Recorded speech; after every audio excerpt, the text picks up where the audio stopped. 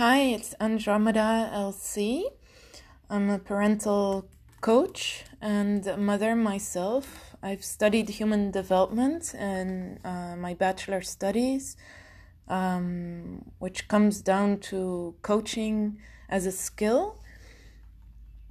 When I became a parent myself, I saw, first of all, that a parent is a coach, but that the parents and the parenting are not up to date with coaching. So the old-fashioned parenting is still alive, which usually includes disconnection, punishments, rewards, such. It's authoritative, and the new or original parenting style, also meant for humans, is self-centered.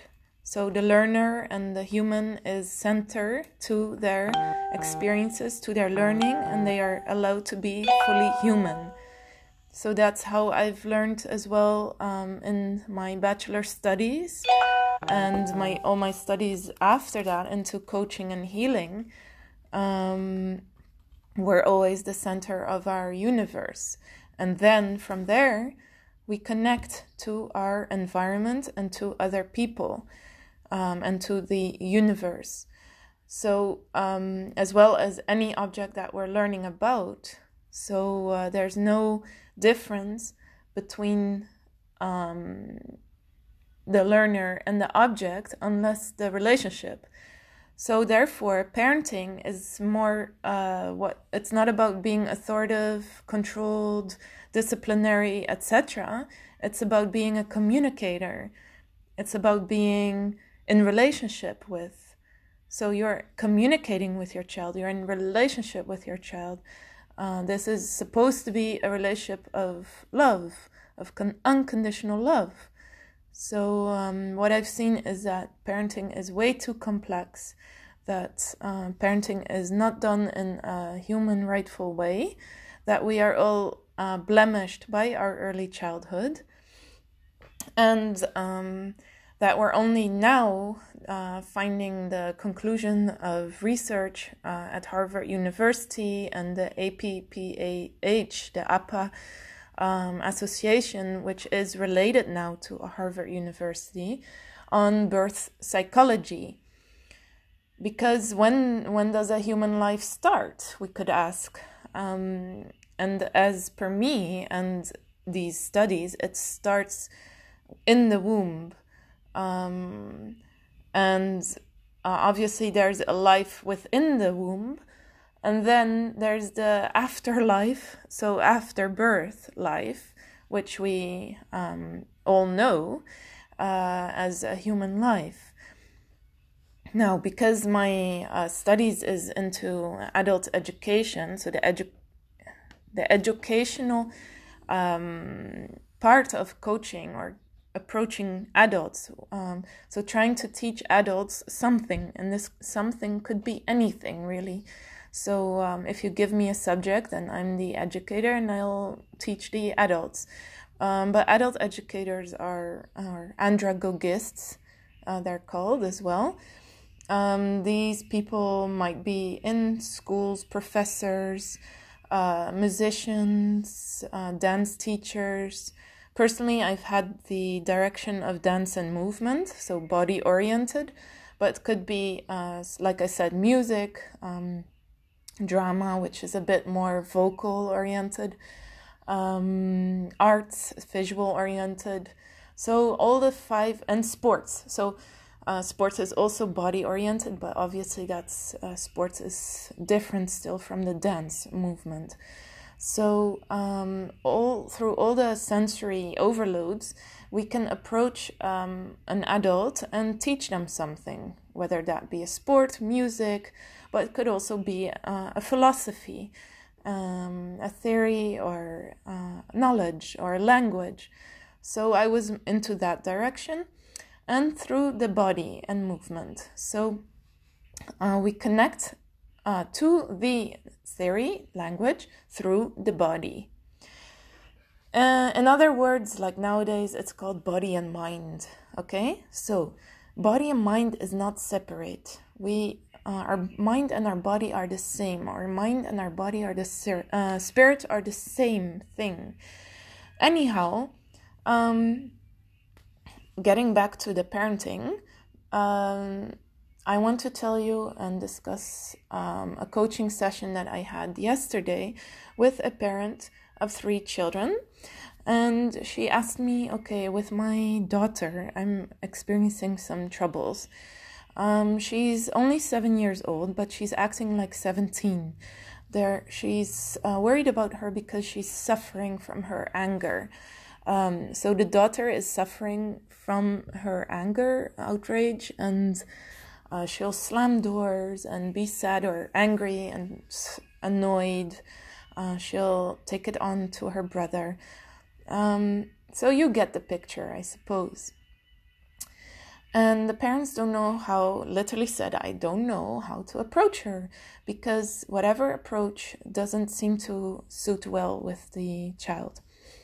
And so what happens is the mother kind of shuts down or goes into her own anger, and the child goes to her room, slams doors, and sits in her room angry or sad for like half an hour until maybe her dad comes around. And then her dad has a bit of a more direct approach, but he also uses his voice or aka, screaming, to get to her. Okay, so what we discussed is, first of all, there are layers. It's like an onion. So we need to be clear on what we're talking about here, because if we speak about her incident in a car where the brother is touching her, the smaller brother is touching her with a foot, and she's getting a sensory overload. So she is a certain character. She gets a sensory overload. This is different from an emotional outrage.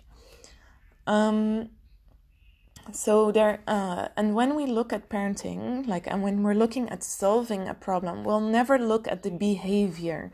Okay, so we don't look at her behavior, because behavior of a human being is the last part of a development.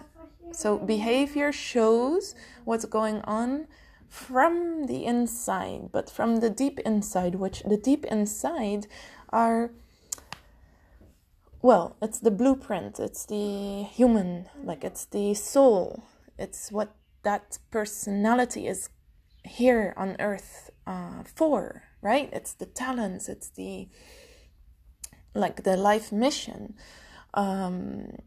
It's the love, if you look at the soul part. But then we have a layer after that of emotions. And emotions are something that humans are scared of, and we haven't learned enough to embrace them and see them as a part of life. So it's fully related to being alive. Emotions are a life force that come through us. So it's better to let that life come through you or your child. So I had to do also this warning towards the parent. The educational part is the fact that emotions are part of us and that they are allowed, and that emotions are the life force. They are literally just energy keeping us alive or motivating us, so putting us in motion, emotion. But the second part to it is, the more we suppress and depress our emotions, the more dark they become. So that being said, meaning when we suppress our life force, which is originally joy, okay, being alive, joyful, if we suppress it, it becomes happiness or contentment.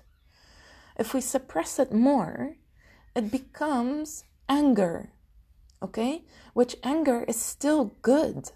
So if you're an angry person, or you have an angry teenager or an angry child, thank God, because if we suppress the anger more, it becomes sadness. And suppressing sadness more becomes fear and becomes depression. Okay, and then we get to a very when we get to a very low point, we're going to talk about suicidal thoughts, which obviously are not uncommon to humans, and are absolutely not uncommon to young adults and teenagers.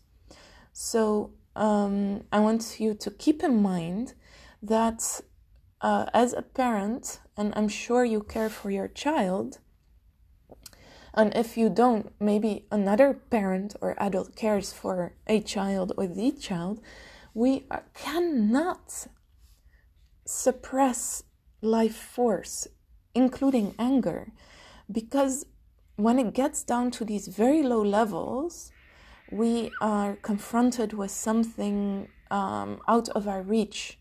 So a silent child, a secluded child, one that soaks in their own and sulks, is an unhealthy child. When they are angry and when they're in communication and when they are resisting, that's still a healthy child. And we don't know like how easily a parent can change, or their environment can change in a ways that, you know, the sulky child will be saved. So so we need to work with the anger. This means, okay, so then the next step is like how to work with anger, okay? So with if we work with the anger, then the behavior is going to change, okay? So we're working on the level of emotions. The parent needs to allow space and time for anger, okay? So only through acceptance of this emotion can we accept that the child is angry. So this is where I confront the parent a bit. Why and what gives you the right to become angry because your child is angry? So your child is angry for whatever reason in the world, and then it gives you the right to be angry? That simply doesn't make sense to me. We each and all have our own emotions for whatever reason. And yes, they might have been provoked by another person. So as a parent, you might have provoked your child to be angry. And now, after provoking your child for being angry, you're going to be angry on them for being angry. So obviously, this doesn't make any sense. Your child's anger or sadness could never, ever be, and also happiness, by the way, and joy, could never, ever be a reason for you to be angry or upset or frustrated yourself. And if it does trigger you, if their joy, happiness, anger, or sadness triggers you, or anxiety, right, triggers you in your emotions, then that means you have some work to do yourself. You need to acknowledge that this is triggering me. I don't know why, but probably because of something in childhood, okay? Probably because you as a child were not accepted to be angry or sad or joyful. But that's separate. So we need to, as a conscious parent, separate our own emotions from reacting and projecting them onto our child, right?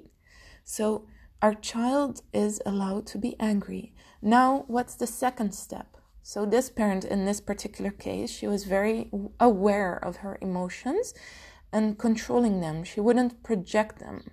Maybe in occasions she would use her voice to shout, but she wasn't necessarily, she was aware enough. Maybe not controlling, not separating her emotions, but at least the first step was done. So the second step is to create compassion. All right, so, and this comes before connection, honestly. So compassion is a space where I can hold myself and I can hold space for you. So allowing, again, the child to be in their anger.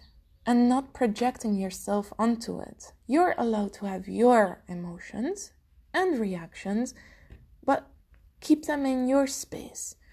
And then have the space and time for the other person, for the child, to have their space of anger or whatever it is. Okay, even if it's joy, because a lot of parents are also provoked by happiness or joy from their kids, because they're not feeling their happiness and joy. And then we have compassion, meaning they're allowed to have their passion and you are with them, but you're holding it in their space, so you're not interfering. Then after this step comes curiosity. Okay, so we don't need to connect yet. Connection is a hard, big lesson for people. So curiosity, why are you angry, my child? What's going on with you? What's upsetting you? Did someone interfere with your life? Can you explain to me what's going on? So the main question is, what's going on? So in this session, we made it clear as well, like, do you know what's going on? Have you heard her story? Have you heard how her day went? And what happened? And what's really bothering her? All right. So another part of the session was character. Okay. And notice how all these things start with a C. Curiosity, compassion. So we had compassion first. Curiosity, questioning. Questioning is a Q, but it sounds like a C. And then we'll have connection. So part of the character, like there's different kinds of character analysis. There's so many tests, the personality tests, etc. And we can look into astrology and numerology. I'm not personally fixated yet on one system or method. Plus, I never approached a person through personality or character, because for me, everyone is human. So we have the same, right? But then I did learn to differentiate. This was also my learning, to understand that people are different from each other in a way or another, and that we do have differences through our character, our personality, our interests, and how our mind is blueprinted, or our brain. And in this particular case, the daughter is a creative. Okay, she's an artist and she's an engineer and she has a creative mind, and creative souls are usually very sensitive.